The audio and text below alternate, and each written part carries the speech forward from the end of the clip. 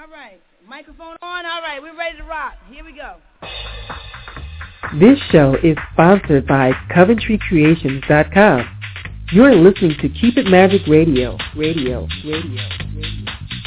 Are you ready to make some magic? Jacki and Storm are putting the pieces together for you. Find out what planets are changing the game and how to harness that energy.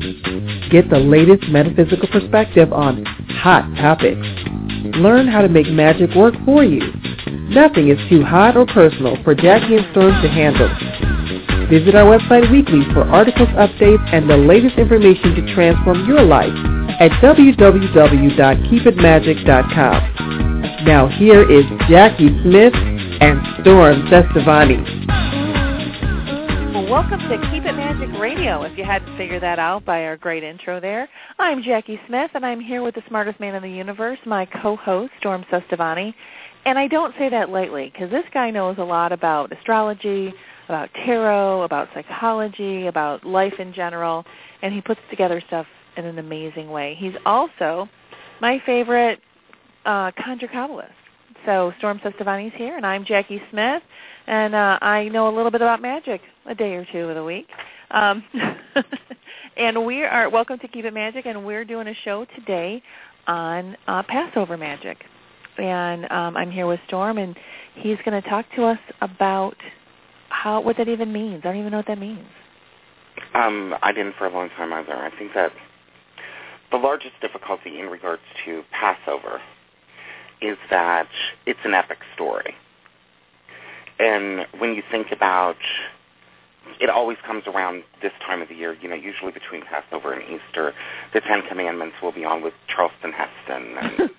And, you think we of that. We all pop our popcorn for that one. Yeah, we've all seen it. It's 4 hours long. We play some drinking games. Yeah, you play drinking games for, whenever a burning bush speaks.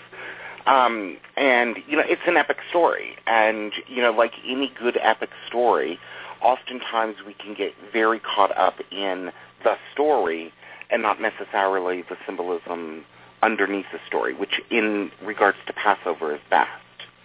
In many ways, Jacki, it reminds me, if you think about big, huge stories, The Wizard of Oz. Yeah. Star Wars. Epic the Hunger Games. Tales. The Hunger Games, yeah. Which is my latest obsession. Are you just reading that now, or what? Well, I watched the movie, and then both of them, and it didn't dawn on me until the middle of the second movie that what we were actually dealing with was the Uranus square Pluto that we've been dealing with since 2012. Interestingly enough, the movies are coming in this cycle, where you have this female warrior goddess, Katniss,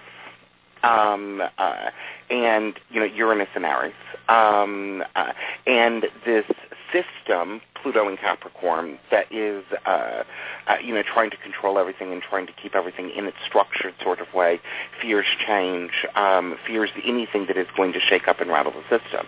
And I think that whenever we get these huge, gigantic, epic movies, you can tend to focus on the entertainment value of them and miss all of the messages.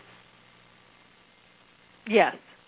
Well, the whole apocalyptic stuff is back in cycle now, and I have my own theory on why that is, and I think it's because we got through, we're getting through some world crises that started in 2001. Yeah. So we're starting to come out of that. So there's a whole generation, literally, that's starting to come out of that. That grew up with that as a reality, and so that's why we have the apocalyptic movies, because we're rebuilding from it. But we're getting off message. No, actually, we're getting right onto message. Are we getting right onto message? This is a great segue. So, all right. It's a great segue because of the fact that the story itself, what you have at the end of the book of Genesis is you have the story of Joseph, of course, going into Egypt, and Egypt. Just to define some stuff. Egypt is a code. You go down to Egypt means that the spiritual level is lower than it is in Israel. And it is a code. Don't worry about the words and don't worry about the politics. Keep the politics that just shut away. me up a little bit, didn't it? I was about to go there, but keep going. Yeah, don't worry about the politics. Think about the literal symbol. Because the literal symbol is that the Israelites went down into Egypt, and that Egypt is a code word for ego. Or, to put it in a better term, the negative ego. And the negative ego is basically where all of our fears spawn from. It is where all of our anxieties spawn from. It is where our phobias spawn from. And I have plenty of these, by the way, so don't think I'm perfect in this matter. I'm working my issues just like everybody else. But it is where all of the darker elements of ourselves reside in Egypt. And then you have Pharaoh, which is another word. Pharaoh also is a term that reflects in many ways the ego. He's more the physical embodiment of it. Every good story also has a person that it has to attach it to. So Pharaoh gets that attachment. And if you think about what it is that he's doing, again, stay away from the religion, stay away from the politics, look only at the symbol. What it is that he is doing is that he is afraid, because it says at the beginning of Exodus that he was afraid of the multitude of the Israelites that were, coupling and having kids and all this other stuff in Egypt, and he was worried that they were going to take control. So what he does, in effect, he doesn't know Joseph or his descendants, is what it says in the first part of Exodus. Great story. Anybody that wants the best sex stories, murders, apocalypses. That's why it made such a good movie? Yeah, exactly. Go read the Bible. Best stories ever. But basically, what he was doing, Jackie, is that he was controlling everything from the elements of his negative ego. And, this is where magically, I would just throw it out there. We probably going to get some letters. I'm going to throw it out there. And if you want to send letters, you can find Storm at stormcestavani.com, and you can find Jacki at coventrycreations.com. And, okay, keep going. My issue in regards to this, Jacki, and it's actually a question that I have for you, is do you find the same elements when people are doing, and I'm not even going to use a term, I'm just going to call it negative-based magic, okay? Meaning that the individual is using particular magic to either hold on to something, or because they're afraid of something, or because they have a particular anxiety about something, or a phobia about something. Do you find often, Jacki, that what happens is that it does create this little word that I will define in a minute called slavery? Yes, and I was just going to say, I think we play this story out in our lives over and over again. I think we have our negative ego and our addiction and all of those things and our slaveries that we have, and we play this out over and over again.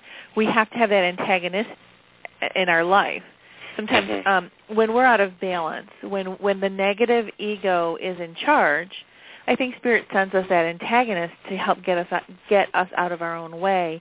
But unfortunately, then that antagonist becomes the enemy rather than a tool to a stepping stone to enlightenment. Yeah, because if you think about it, the relationship that Joseph had with the Pharaoh in Genesis is actually a beneficial helping type of relationship. That's one side of the particular ego, which is more connected in astrology to the sun, which allows somebody to basically understand things like destiny, one's fate, one's ability to get up and be an individual, all of the little things that I think that secretly we all aspire to. Well, I think that one Pharaoh. I think what you talked about right there was the positive ego. Yeah. Because, and I want to clarify this a little bit more, so often people just say ego, like it's a negative thing.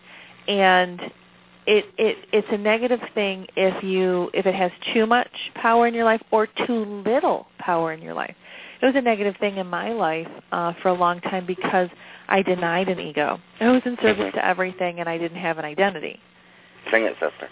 And my identity was based on the identity that was given to me by others. Mm-hmm. And that's just not a good plan for anybody. I got to tell you, get a little lost in the weeds on that one. 40 years in the wilderness. Yeah. Yeah. And so when I finally embraced my ego, and I learned, it was literally when I started studying about the ego, and I was like, oh, this is good stuff. So it was a challenge to counter that, because I always thought the negative ego was the only ego. Yeah, and the reason being, I think that people have the tendency to go there, Jacki, is because of one word, which is egotistical. They think, somebody that is egotistical is full of themselves, boasting, up in the clouds, thinks they're better than everybody else, all of this particular stuff. And I think that it's difficult for people to separate sometimes the two different versions of the ego. You have to have an ego because the ego gives you desire. And you have to have desire. Yes. Because that's what helps you. Actually, desire and passion is actually what helps you really connect with the divine and evolve. And get what you want. Yeah. Well, yes, but, sometimes people say that, the argument of late with the hipsters has been a lack of ego. I mean, there's two types of hipsters. There's the hipsters, and then there's the capitalistic hipsters. Mm-hmm. But everyone is against big corporate greed. Mm-hmm. And so they think the ego equals big corporate greed. They think that going for something that you want equals big corporate greed. And it doesn't. I mean, there's a middle ground, and so my argument of late has been, what does the divine want for you? Mm-hmm. And really, the divine, my argument is, the divine wants for you to be happy, whatever that is. It doesn't have to. Happiness does not equate to money. Happiness equates to connection with the divine. Mm-hmm. I agree with you. And so money doesn't have to be the definition of happiness, but nor is it the antithesis, the opposite of happiness. So, I mean, when you have a business and my life is so focused on money, I'm like sick of it. But no, I'm not sick of it. I don't want that huge identity. But if you replace that word money with achieving goals, there are certain goals that I want to achieve. And when I sit back and think about them, moving them from the negative ego to the positive ego. So back to this negative ego. So if I was, I have goals I want to achieve, but am I addicted to those goals? Do those goals own me? I think that the answer is yes and no. I think it depends upon what perspective that you're taking. If you're taking it in a way, because here is the thing in regards to the word slave, okay? Other than it being on Prince's cheek while he was singing? Yeah. Slavery is when we become controlled by our negative fears and our negative loves. That's basically what happens. We end up becoming a slave, and you can become a slave to money, you can become a slave to your business, you can become a slave to your relationship, you can become a slave to food, you can become a slave to doubt, you can become a slave to anything, pretty much. You can become a slave to the absence of food. Absolutely. You can become a slave to pretty much anything out there, okay? Right. It's when you create a particular attachment to it, and, we've had this conversations before. When you create an attachment to something in a negative way, it creates a space, and what is filled by that space is a word that's called a klippa, or a negative shell, and basically that's all that's able to go up in that negative shell is negativity, and that basically ultimately causes problems in an individual becoming oppressed, because I will tell you, self-oppression is much worse than actual oppression. Because you can't get away from it. And if you can't get away from yourself, I mean, that's one thing you're never going to get away from you. It reminds me of, this is a funny story, but probably not to you, to other people who have had a kid. So other parents warned me when my daughter was little, don't let your kid suck their thumb. Give them a pacifier. And people are gasping right now, and I can hear it. Sucking anything, that oral fixation should be discouraged, blah, blah, blah. But the reality is that's what their job is. Mm-hmm. That's what soothes them. And so they said, give her a pacifier, rather than her thumb, because the pacifier you can wean her off of, but the thumb is always there. And then what you said just reminded me of that. Yeah. When you become a slave to your own stuff, when you oppress yourself, that becomes you can't get away from you.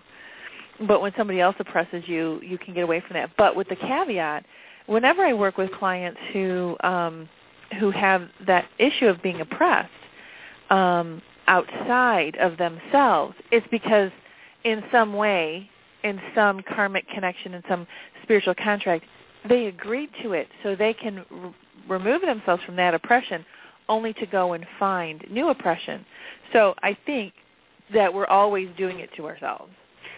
Exactly. Now, let me really set the stage for you here, because this is where you're going to get blown away. So, of course, when you look at the story in regards to Exodus, because of the fact that most people remember the Ten Commandments, they don't actually remember the story in Exodus. Basically, what you had, Jacki, is a group of people that were now living in an area. Let's call it Detroit, Michigan, rather than Egypt. They're living in Detroit, Michigan. They have their day-to-day jobs. Okay, they're making about $100,000 to $150,000 a year. Everybody, all of these people, 600,000, were making $100,000 to $250,000 a year. Their kids were going to private schools. They had their a BMW Chariot in the front yard. They had their McMansion. They had money to buy food, money to go to the casino when they wanted to. They were able to entertain themselves at the movies. They were able to do pretty much anything that you could want to do. So the question then becomes, why is the word slave being used? Okay. These were not people that were necessarily in a bad condition via our standards, Jacki. So what you're saying is that if we look historically at that moment, these people were being paid. They had the right to choose their spouses. It wasn't like the slavery that we were taught about in Bible class, or the black slavery that we were taught about in America, or sex slavery, or the slavery that's happening. So this is more like an indentured. Not even that, really, because the best description, Jacki, is the individual that is living an ordinary, normal life. Now, at the same time, they descended to the 49th gate of negativity. What that means is this. Basically, what ended up mattering to them more was not necessarily their spiritual essence or their inner core. What ended up mattering to them more is things. Gotcha. Physical things. That BMW Chariot in the front yard, their ability to go to Target every day, their ability to go to the grocery store and buy whatever they wanted, really. It wasn't, needing to save up one's pennies to go buy a bag of rice. They pretty much had everything that they wanted. And they all had jobs aplenty, okay? Because let me tell you, those little pyramids were taking a long time to build. So, they had jobs for a long time. But they went down to this 49th gate of negativity. Now, there is a natural, basically what the Zohar states, is that there is a natural point, Jacki, in which we all hit a bottom. And it's the 49th gate, because the 50th gate is no going back. That is when you find that particular individual that no matter what, that they have been participating either in alcoholism or gambling or drug addiction or, some of the darker forms of addiction, and they just can't go back. You know what I mean? Let me ask you a question about the 49th gate, because this is newer mysticism to me. So the 49th gate of descending to the 49th gate of what? The 49th gate of negativity. Negativity. That's what it's called. Yeah. Would it have been called, like, hell?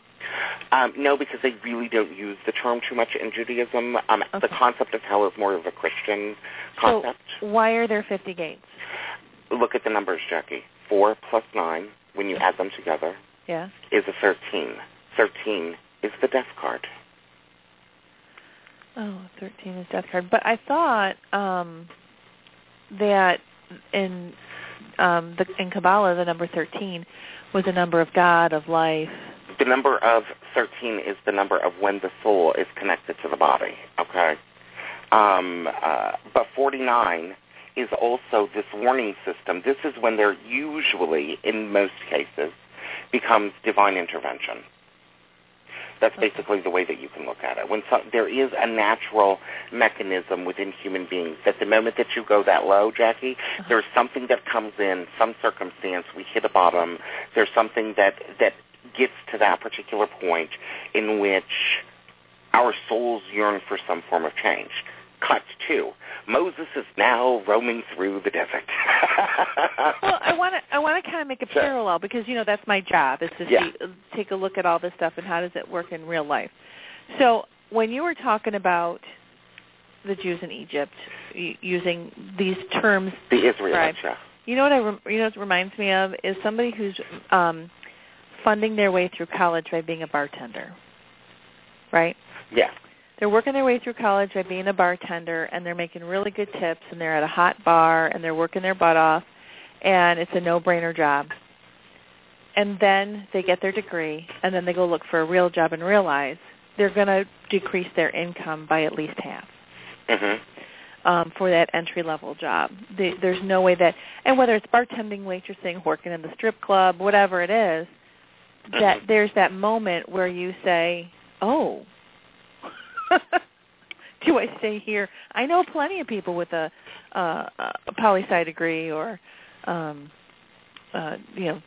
that, or a history degree that they just can't. They don't go anywhere with it.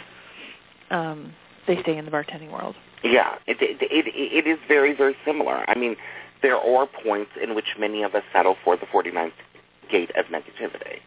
A lot of, and I would even venture to say, Jackie, that probably. Karen Berg says that probably 2% of humanity at the moment is innately spiritual. That means that there's 98% that's not. I would have to agree with you, but...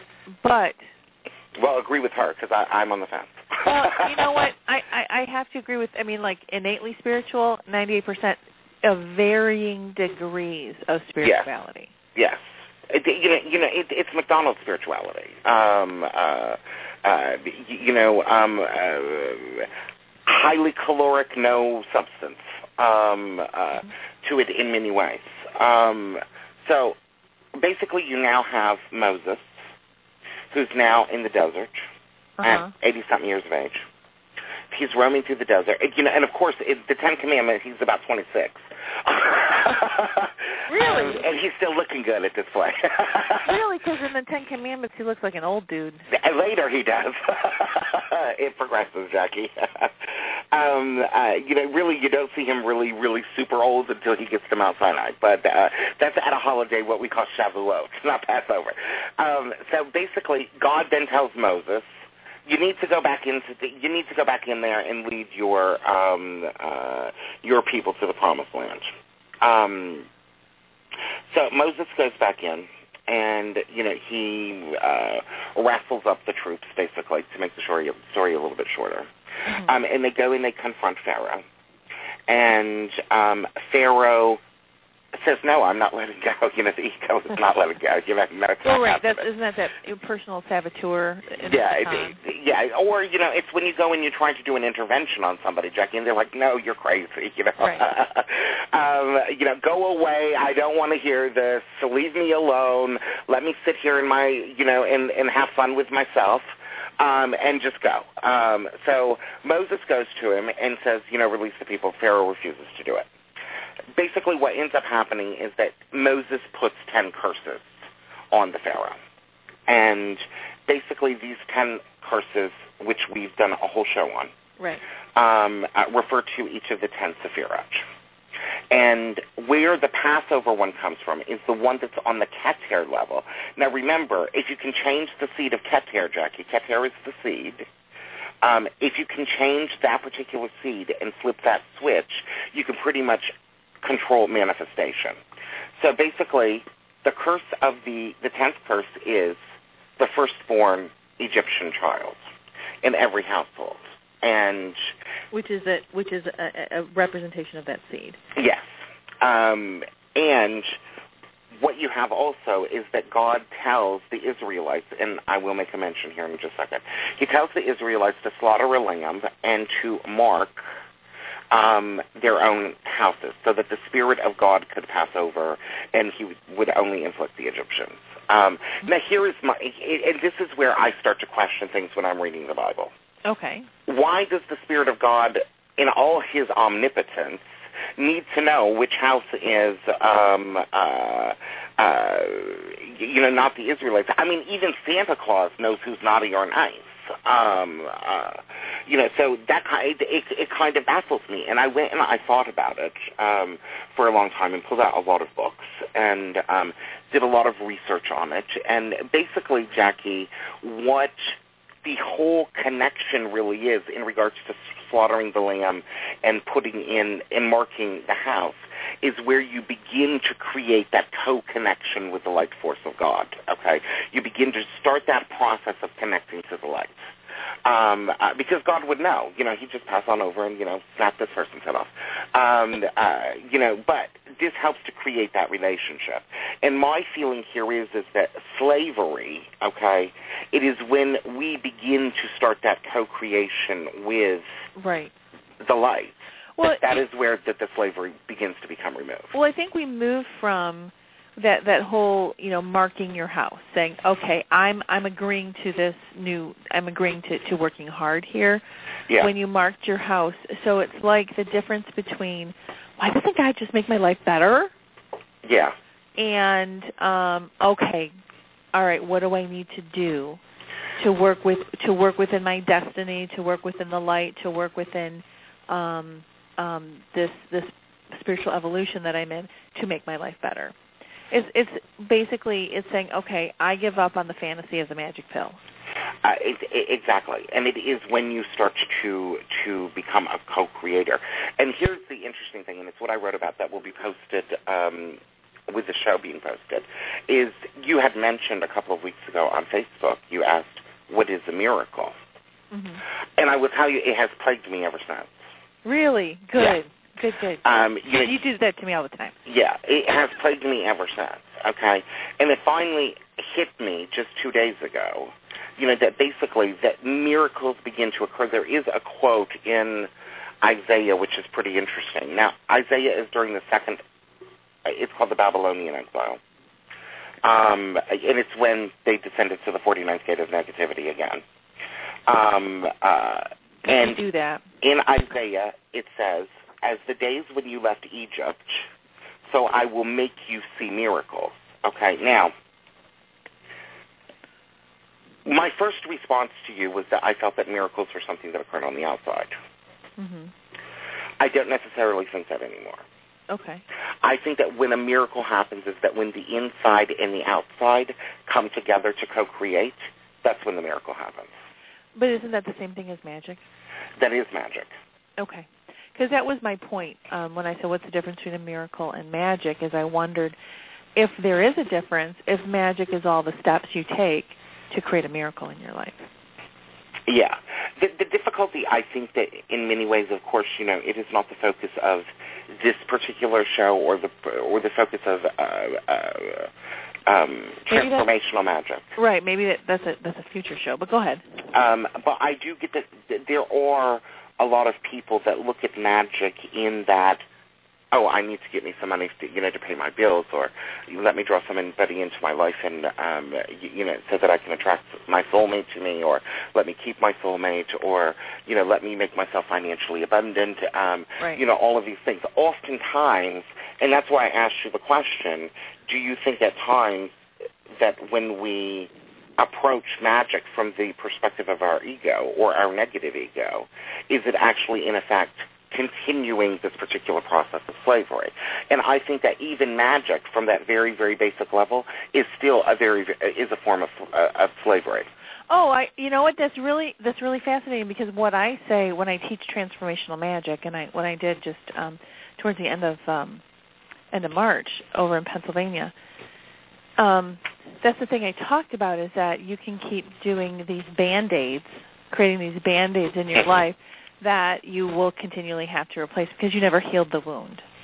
Exactly, and I think that it's the same thing, Jackie, when Mr. $100,000 to $150,000 a year job, once the new car smell fades off of the BMW, what do you have to do?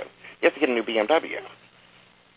It's very, very similar. It's still where the particular attachment is to things and not to your spiritual nature or your relationship with the light of Creator or your higher good, whatever you want to call it, okay? When it becomes focused on the things and not the feelings, okay?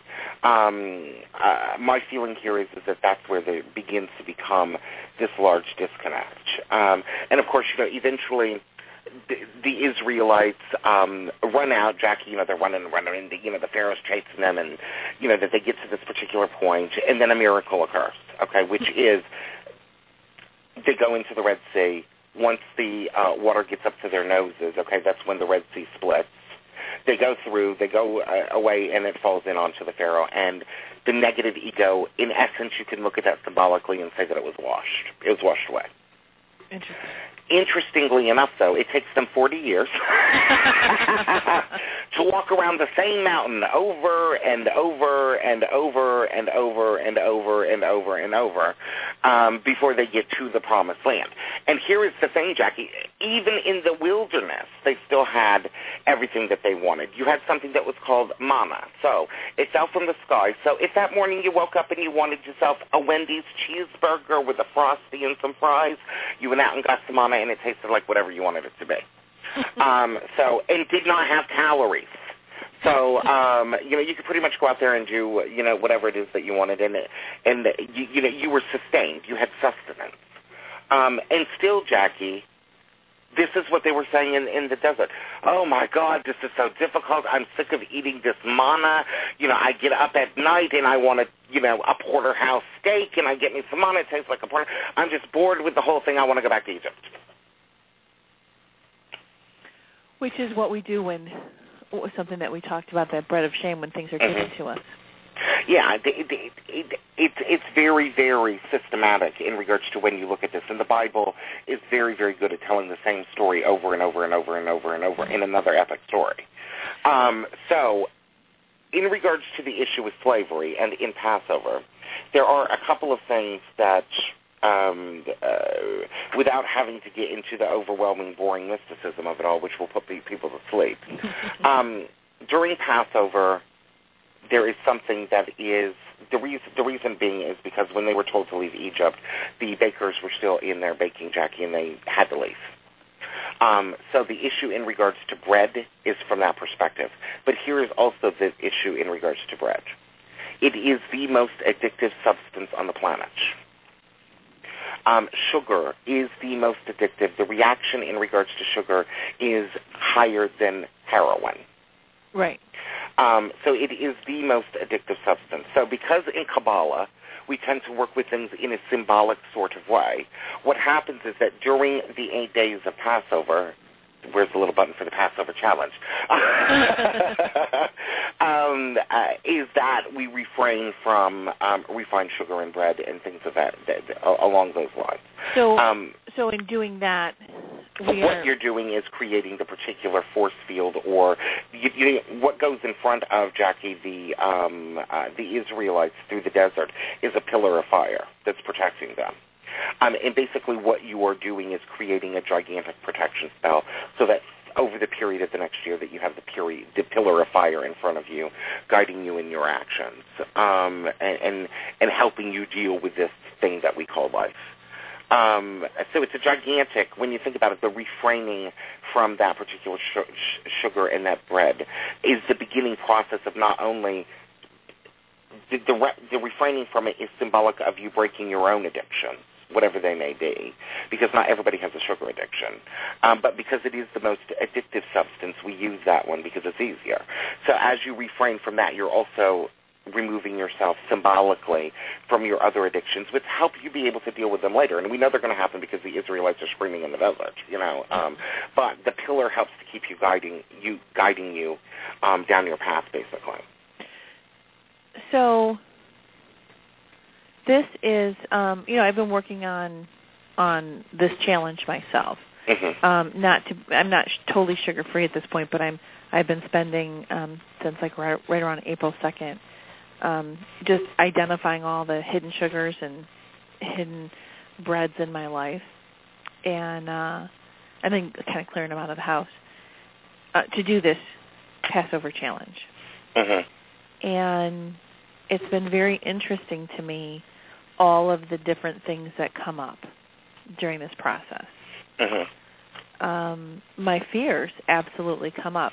So, food has been one of my issues for my entire life, so this is fascinating to me because I don't want to be a slave to dieting, and I don't want to be a slave to food.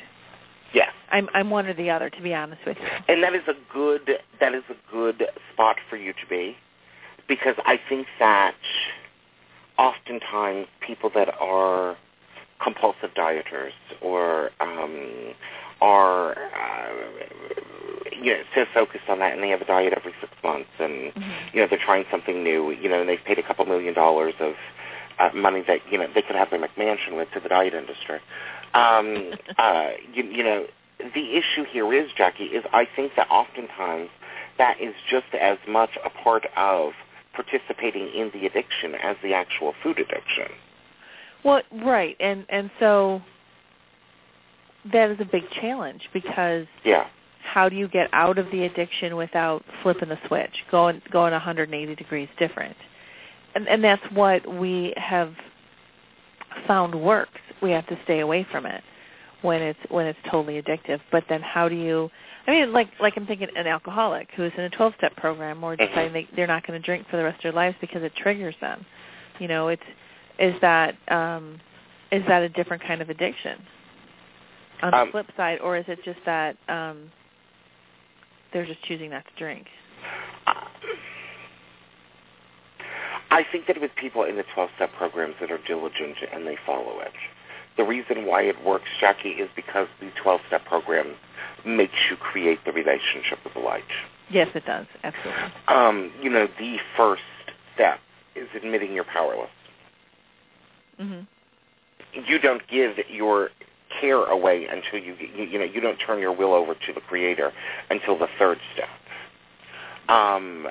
So the steps on their own have their own process. Magic on its own has its own process. Kabbalah has its own process. Strangely enough, Christianity has its own process, even though I'm not real fond with some of their methods. But they still have their own particular process. Where this matters to me, and the reason why I'm akinly connected with this one, is because of the fact that basically what it does is that it teaches, Jackie, that the process that we go through in regards to releasing our addictions, and at the same time as we begin to strengthen our connection to the light of the Creator, we begin to become driven by our spiritual nature and not our physical body nature. We are not controlled by the 1% level. And I think that is the difference with any of them. Because I know many people that are in 12-step programs or at Weight Watchers or, Gamblers Anonymous or whatever their particular addiction may be. And when I look at them, Jackie, they're still addicted to the particular substance. Because that's all that they can focus on and all they can talk about. And I'm sure that over time, transformation takes place. Okay, here's the thing for me. I really don't like time too much, so the fastest I can get to it, the better. And if I can do it in 8 days, I'm doing it in 8 days. So you have a lot more information for us about how to kind of grab onto what your negative love or your negative fear could be. So and then you get that at my website or facebook.com/astrogossip. There's an article on there called The Astrological Guide to Overcoming Your Fears and Addictions Once and For All, which gives them a little bit more information. Plus, I have another article that's coming out next week on the same subject. So. Oh, cool. That's good. So this, tell us more about this whole process of how, why does this work? I mean, I know we're in a magical time of Passover. To refrain from bread and sugar helps whatever it is your slavery is about, it helps you clear that. How, why? It's simpler than you think. Okay. The reason why it works is because of the fact that we're beginning a particular process of reattaching ourselves to the light. That's why it works. We're making a choice symbolically, even if we're not dealing with our toenail cutting addiction. As we begin to focus symbolically on this other thing, basically what we're doing through that action, Jacki, is making that connection to the particular light. Okay, we're saying, in essence, we understand that in many ways that we're constantly in a state of slavery. So because of the fact that we're dealing with the issue on its own, it begins to happen. It's very, very similar, Jacki, when somebody, I have many people that come to me in regards to, helping them create an REM cell. And they will often tell me, Jacki, just in the process, I lit the uncrossing candle, and that's just my removal side. I lit the uncrossing candle, and I already feel 100% better, and, things are starting to turn around for me, and they're telling me this the next day, okay? They haven't even got to the other two steps. So I think that when we make the particular choice, Jacki, to do something about our condition, I think something kicks in. Yeah, when we start taking some action, it kicks in the first couple days, and you feel great. Yes. About the first 3 days. Day 4, day 5, you're like, oh man, I'm still doing this. After a certain amount of time, you're like, oh, this is still a reality. Yes. I don't know if I. Well, because I think that number one, what is going to begin to come in is the Satan. Mm-hmm. And number two, what is going to come in is the fundamental effects of how much we needed whatever it is that we have been slaves to. Right. And oftentimes the underlevel layers, which sometimes people can deal with and sometimes they cannot. But the entire process, Jacki, of the 8 days and refraining from, for lack of a better term, bread. Right. You can have matzah. It doesn't have any yeast in it. But that process, Jacki, creates that flame, okay? And in flame, which you know from lighting the candle, is the drawing down of the light into your life through the wick. Now, my plan, I don't know if I told you my plan of what I'm going to have lit for myself during this process, is literally an uncrossing candle and a spiritual cleansing candle. Mm-hmm. Just those two. I agree. Kind of aligning with the two things that I'm refraining from, but stuff comes up. Stuff will come up, and what I see the candles do, how I see them work for me, is that as they come up, I can release them out of my aura. The interesting thing also is that what you have with Passover begins a process which is also called counting of the Omer. Now, the counting of the Omer is 40 days, which is how long it took the Israelites to get to Mount Sinai. And remember, the trip to Israel should have only taken them 6, and this whole process was 40 years. Mm-hmm. During that particular 40 days, okay, is when the issues in regards to your negative love and your negative fears will be more prominent than any time of the year. And when is the counting of the Omer? The day after Passover, so the 15th. So the 15th. Through Shavuot, which I will get the date for that. So that would be like end of May. I am giving you the exact day for it right now. It is June the 3rd. Oh, June the 3rd. Okay. So from the 15th to June the 3rd mm-hmm. is basically a 40-day process in regards to these issues coming up to the surface over and over and over. They're going to become quite obvious during that process. So it is not, so you can even approach a Jacki in a completely blinded sort of way. You don't know what negative fear or negative love you should be working on, okay? You don't know. You're quite happy with your McMansion and your BMW and your job, at ExxonMobil. You're doing well and your kids are happy and they're in private school and you're able to get somebody to schlep them on over to their band camp practice and their football games and all this other stuff, okay?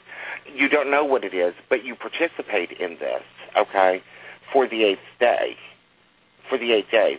What will happen then during the counting of the Omer, Jacki, is the issues that you need to work on right now are the ones that will rise to the surface.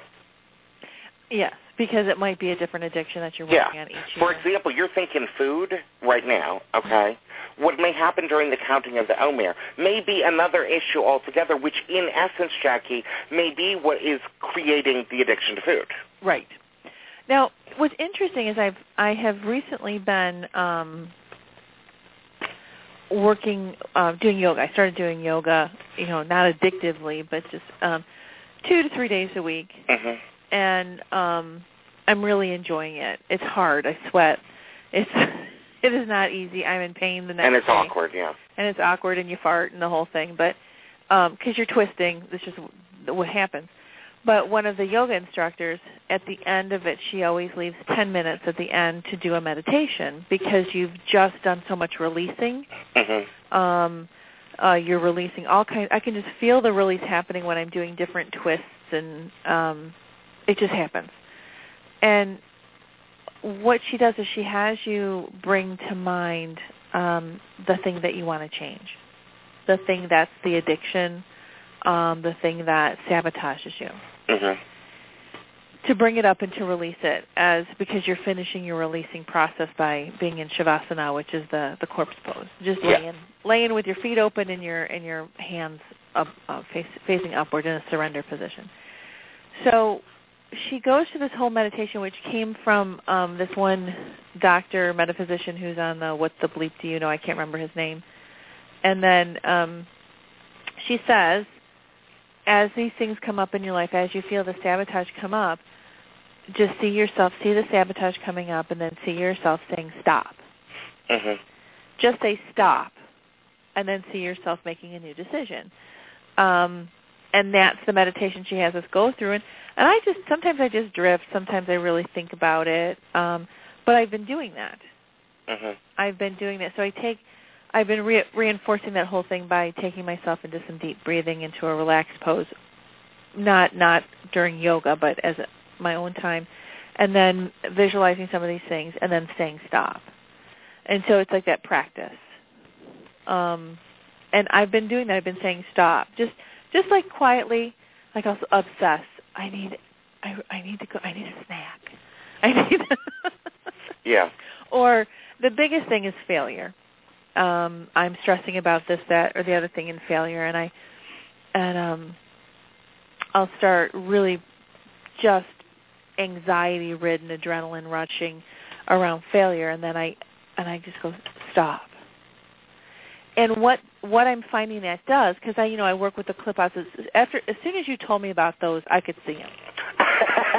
I understood that negative shell, that it's almost like they're little umbrellas between you and the divine, and the divine can't get through it. It's like rain couldn't get through an umbrella that works correctly.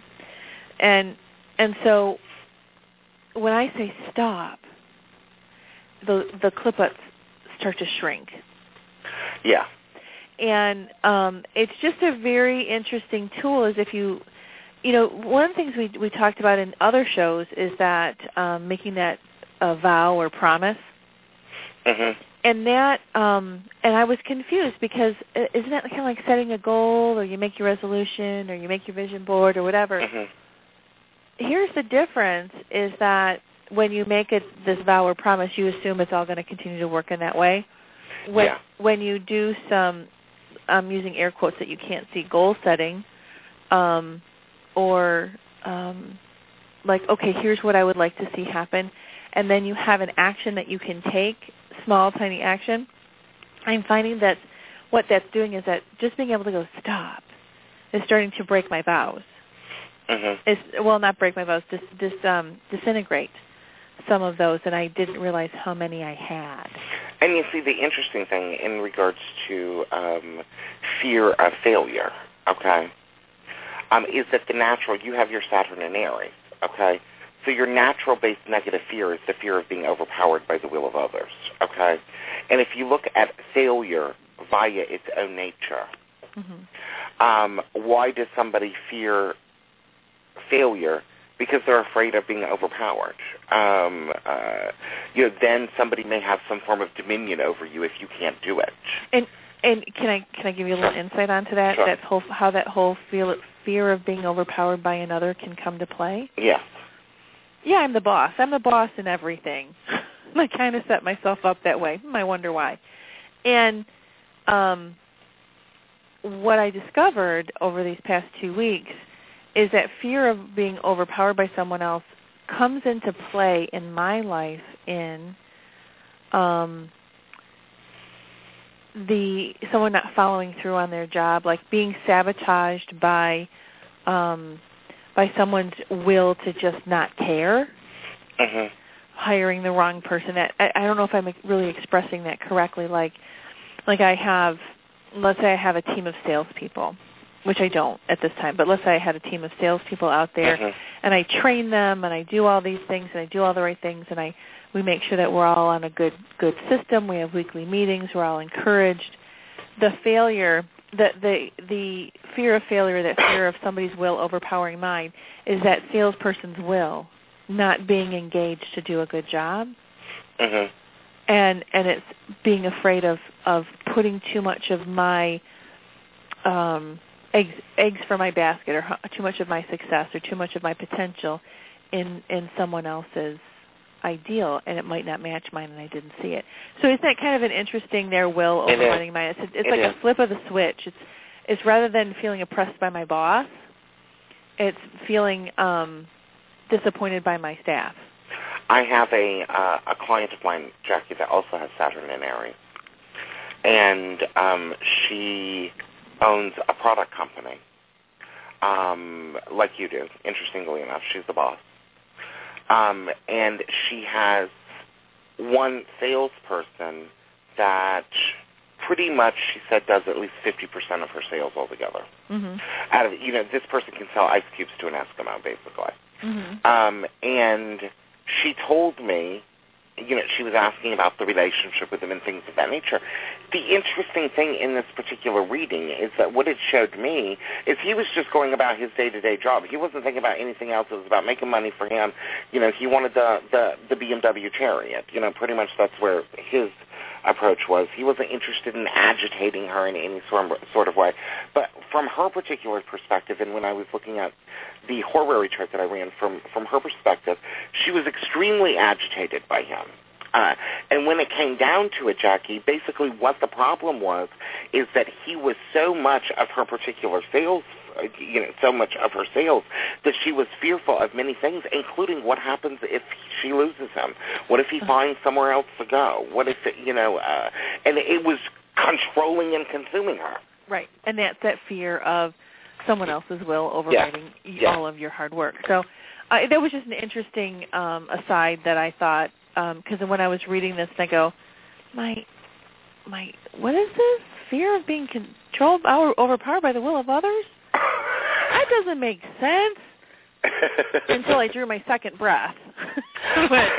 Oh, that's why I'm a boss everywhere. Yeah. I know, that was kind of a lame-o one, wasn't it? So that is Passover. I hope everybody, takes up the 8-day challenge. It's only 8 days. Anybody can do anything for 8 days, I think. Just abstain from refined sugar and bread, and you'll do fine and help to create your connection to the divine over the period of the next year. Well, I just have to give you kudos on your astrological guide to overcoming fear and addiction once and for all. Thank you. I read through it a couple of times before the show, and this is what, our third time doing a show on Passover from different angles of that. And I love how interesting it all is every time. But it was in reading that I just saw how this happens on a daily basis. Yeah. How we find that antagonist, how we find that thing that's going to take us down. Well, now I know something new, the 49th gate of negativity. And boy, that gate's real pretty, isn't it? It's like a fold on it and some nice Here's carving. the thing, Jackie. When you hire somebody to work for you, and they're in Aries, and they want to be in control no matter what, and you're in your office seething and biting your fingernails off and chewing a Snickers bar, okay?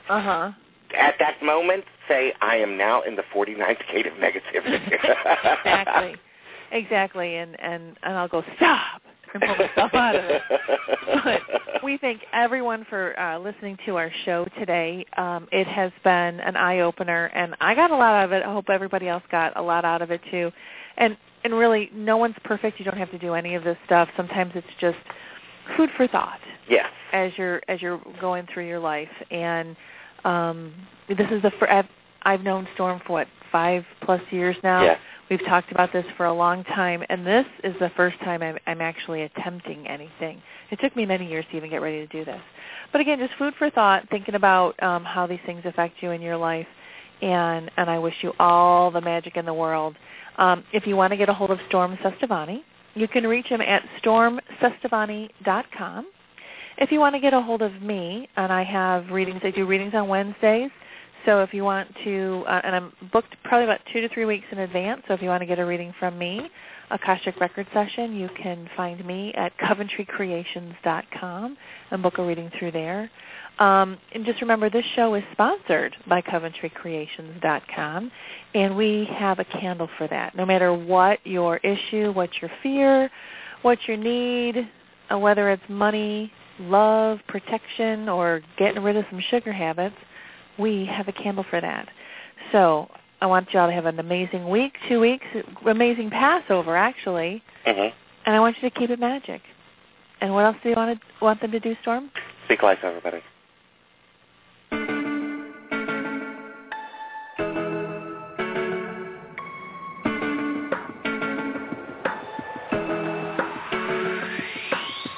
Some days life feels perfect. Other days it just ain't working. The good, the bad, the right, the wrong, and everything in between. Yo, it's crazy, amazing. We can turn our heart through the words we say. Mountains crumble with every syllable. Hope can live or die. So speak life to the deadest, darkest night. Speak life when the sun won't shine and you don't know why. Look into the eyes of the broken hearted. Watch them come alive as soon as you speak hope. You speak love. You speak life. Oh, oh, oh, oh, oh. You speak life. Oh, oh, oh, oh, oh. Some days the tongue gets twisted. Other days my thoughts just fall apart. I do, I don't, I will, I won't. It's like I'm drowning in the deep. Well, it's crazy to imagine words from my lips as the arms of compassion. Mountains crumble with every syllable. Hope can live or die. So speak life to the deadest, darkest night. Speak life when the sun won't shine and you don't know why. Look into the eyes of the broken hearted. Watch them come alive as soon as you speak hope. You speak love. You speak life. Oh, oh, oh, oh, oh. You speak life. Oh, oh, oh, oh, oh.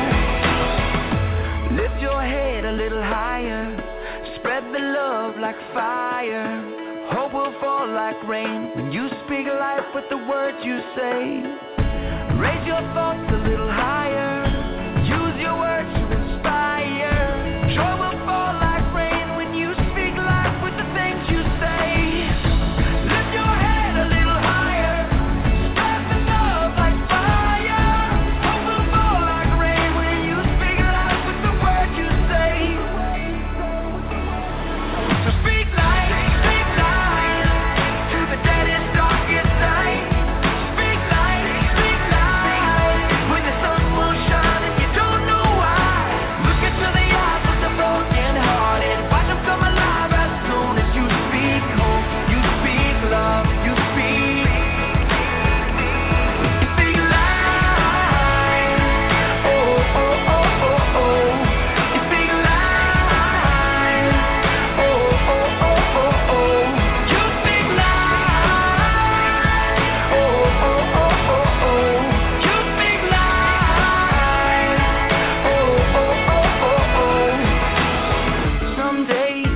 feels perfect.